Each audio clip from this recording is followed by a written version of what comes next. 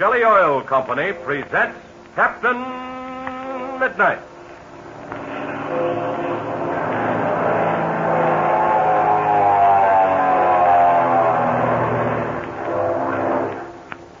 Captain Midnight, brought to you 3 times each week by the Skelly Oil Company, Skelly Jobbers and Dealers. But say, fellows and girls, have you got that grand free gift I told you about the other day? That swell big new picture of Captain Midnight and his 2 young friends, Chuck and Patsy?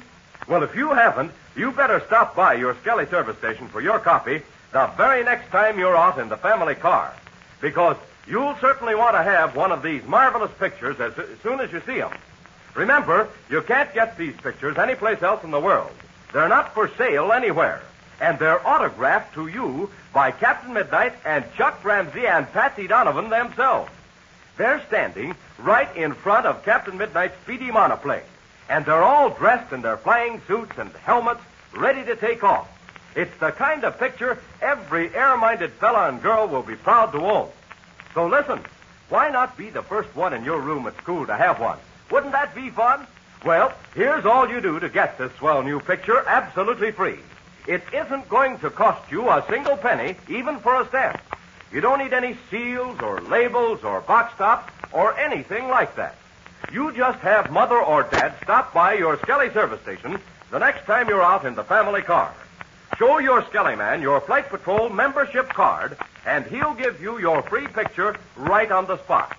If you're not yet a member of the new 1940 Flight Patrol, tell your Skelly man, and he'll show you how to join and get a free spinner medal of membership. That's all free, too. Yes, sir. Just ask your friendly Skelly man about it the next time you're out in the car with Mother or Dad.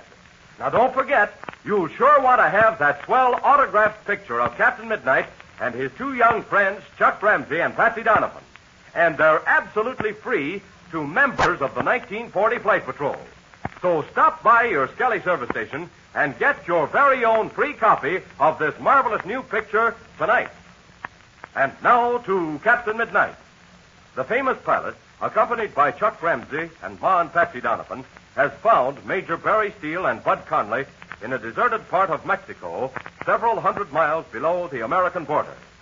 Conley, however, is dangerously ill with some kind of tropical fever. Major Steele himself is weak and thin from lack of food. It is now an hour after Captain Midnight made his landing. Patsy and Ma Donovan are caring for the rescued pilots, while Captain Midnight and Chuck are looking over the small clearing in which Captain Midnight landed the plane. Let's listen as Captain Midnight says. To tell you the truth, Chuck, I knew when I landed here that I couldn't take off again with the plane loaded as it was, even under the most favorable conditions.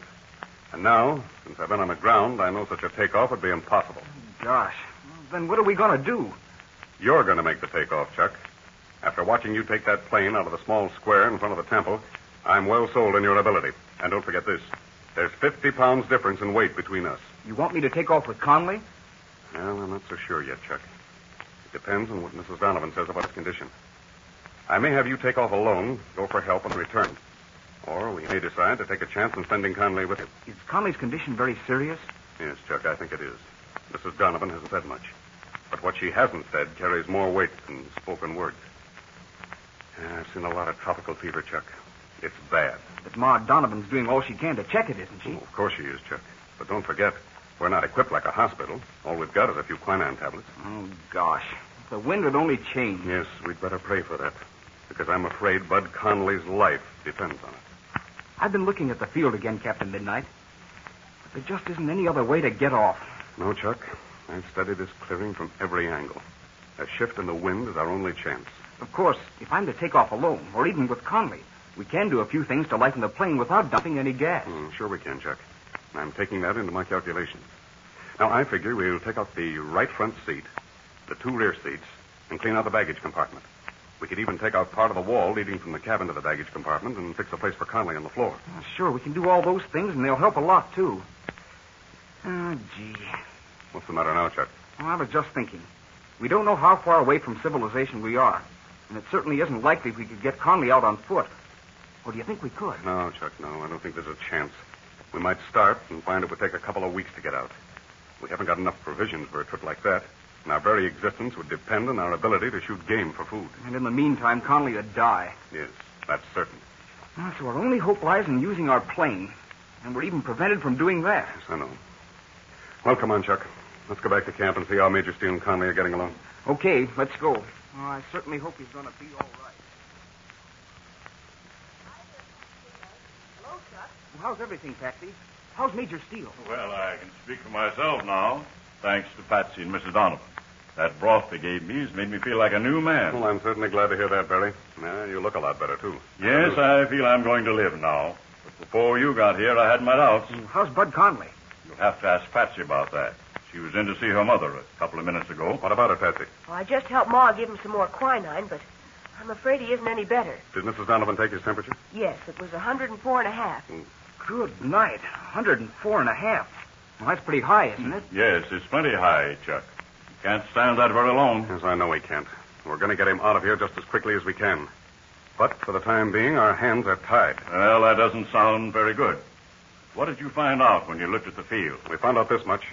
A takeoff can't be made until the wind shifts to the north. What direction is it blowing from now? I can't feel any breeze down here. No, we're protected under the trees. But the wind is coming from the south. And it's got to shift around to the north, you say? That's it. Well, gee, Captain Midnight, the wind might not shift for days. Yes, I know. That's true, Patsy. And if it doesn't shift, it's going to put us in a bad situation. You mean us or Bud Conley? Well, primarily Bud Conley. But it may put us in a bad situation, too. We only have provisions enough for a few days. And so far, I haven't seen a bit of game. No, it's plenty scarce, and I can't understand it, because this is a wild country. Oh, by the way, I was going to ask you, have you done any exploring? That is, before you became so weak? Yes, both of us. Before Conley got sick, tramped around for miles, but we didn't find a sign of human life. We could only estimate our position roughly, and from the map, we were afraid we were some distance from any town. We considered starting out on foot, but finally decided it would be more dangerous than staying with the ship. I think you made a wise decision. If you had started to walk out and then Conley got sick, you'd have been sunk. Yeah, there isn't the slightest doubt about that. Gosh, Major Steele, you probably thought that when you didn't come back to us, that we'd start looking for you. No, Chuck. I had very little hope of that. The situation being what it was, when I left you, I was afraid your hands would be full. They were, Barry. Only too full. As a matter of fact, I think we were lucky to get away as quickly as we did. Well, go ahead. Tell me about it. There isn't anything we can do for the time being. Mrs. Donovan is taking care of Conley, and you can't make a takeoff until the wind changes. So let us know what happened. Well, the thing you'll be most glad to hear is that Senor Pereda and his daughter Dolores are safe. Well, thank heaven for that. And that's the good news we have, Major Steele. But we've got some bad news, too. Bad news? What could be bad news after that? Chuck's right, Barry. We do have some bad news for you. Now, you remember that you and Conley were trapped in that deserted cabin on the edge of that little mountain field where you landed? I'll say I remember. That was one of the narrowest escapes I ever had. We couldn't get out of the shack because the place was surrounded by armed men. And then, the dirty rat set fire to it. And if you hadn't found that hole in the floor leading to the old mine shaft, you wouldn't have had a chance. No, Chuck. Conley and I would have been just as dead as that old tree trunk that you were sitting on. But I still haven't told you the bad news. Who do you think those men were working for? The ones who had you trapped? I haven't got the faintest idea. Mexican bandits, I suppose. It was a lot worse than that, Major Steele. You tell him, Chuck. Okay. Well, Major Steele, those men were working for Ivan Shark. Ivan Shark? Well, what do you know about that? Yes, it was Ivan Shark. He'd stolen Senor Pareda's hacienda and was trying to make away with both the Pareda treasure and the huge herd of cattle owned by the Pareda estate. Why, it seems almost incredible. But what's the bad news? Well, when things ended, Ivan Shark escaped. Escaped? Huh. Well, cheer up, Captain. After all, you're all alive and have your health. We'd better be thankful for that. And we are, too. But it would have been a lot better if we had captured Ivan Shark. And we almost had him in our hands, too, Major Steele. The morning he escaped, Captain Midnight and I missed capturing him by about a minute. Well, a minute can be like 24 hours sometimes, Chuck. Some of the minutes I've been through lately have been like that. And another bad thing. Shark's chief lieutenant, his daughter Fury, an Oriental named Fang, and the fellow named Gardo all escaped with him. Did he escape by plane? Yes, Barry. In that same plane Shark was flying when he was going under the name of Douglas Chadwick. Yes, I remember. A bi-motored silver-wing monoplane. That's it. Same plane passed over this place the day before yesterday, about noon. What? I thought sure the pilot would see the torn wings of the Spartan on top of the trees. Lupin Loops, what do you know about that? Wait a minute. Which direction was he flying? Almost straight north. The same course that you were flying. Oh, gee, Captain Midnight. Why, Shark must have headed for the United States. Evidently, because Conley and I were flying on the same course. We were headed for the nearest United States border. Well, of all the nerve. Oh, I wish I knew where he was headed. Well, there's no telling about that. Well, I wish I had known who was flying that ship. I'd have tried to broadcast a warning. Though I guess it wouldn't have done any good, because you're the only ones who heard my call for help. But you haven't told us what happened to you, Barry. Well, there isn't very much to tell. As I said, we were headed for the nearest point on the border. About 100 miles after we left you that morning, the engine began to overheat. But it was very gradual, otherwise I would have turned back. Yeah, I was afraid of that. The gas you had wasn't suitable for the Spartan's engine. But then what happened next? Well, as the engine got hotter, we started losing revs. And then, little by little, we started losing altitude. There was only one thing to do, keep on going. I thought there might be a chance to keep the plane in the air until we got across the border. But finally, even after we'd thrown out everything that we could, we were right over the treetops. At last, I saw we couldn't make it. I was trying to pancake into that clearing ahead when we mushed into the trees. That must have been a terrible moment. We thought we were finished, I can tell you that. But we had strapped ourselves in tightly and weren't going very fast. And when we started scraping the treetops, I started pulling the nose up. Succeeded in killing some speed that way. Well, Barry, you and Conley are lucky to be alive. Come on, Chuck. Let's get back to the plane. We've got a job to do. Okay, Captain Midnight. What is it? I'm going to send a code message to the authorities to be on the lookout for Shark's plane. Then, we're going to start lightening the ship so we can be ready when the wind shifts. Look, there's Ma in the doorway of the Spartan. Oh, Captain Midnight, can you come here? Oh, certainly, Mrs. Donovan. Wait a minute, Chuck. I'll be right back. Okay. What is it, Mrs. Donovan? Please come inside. I want you to look at Mr. Conley. Oh, yes, of course I will. I'm afraid Mr. Conley isn't any better. Yes. His face looks very flushed. Oh, I see you have the thermometer in his mouth. Yes, and I want you to look at his temperature. Here's the thermometer. Can you see? What is it now? Yes. Yes, I see. It's 105. Captain Midnight, we've got to do something for Mr. Conley. I've done all I could, and yet his temperature keeps going up. That can't go on much longer. If it does, you know what that means. Bud Conley is in a very critical condition, or Mrs. Donovan wouldn't have brought Captain Midnight into the cabin to tell him what she did.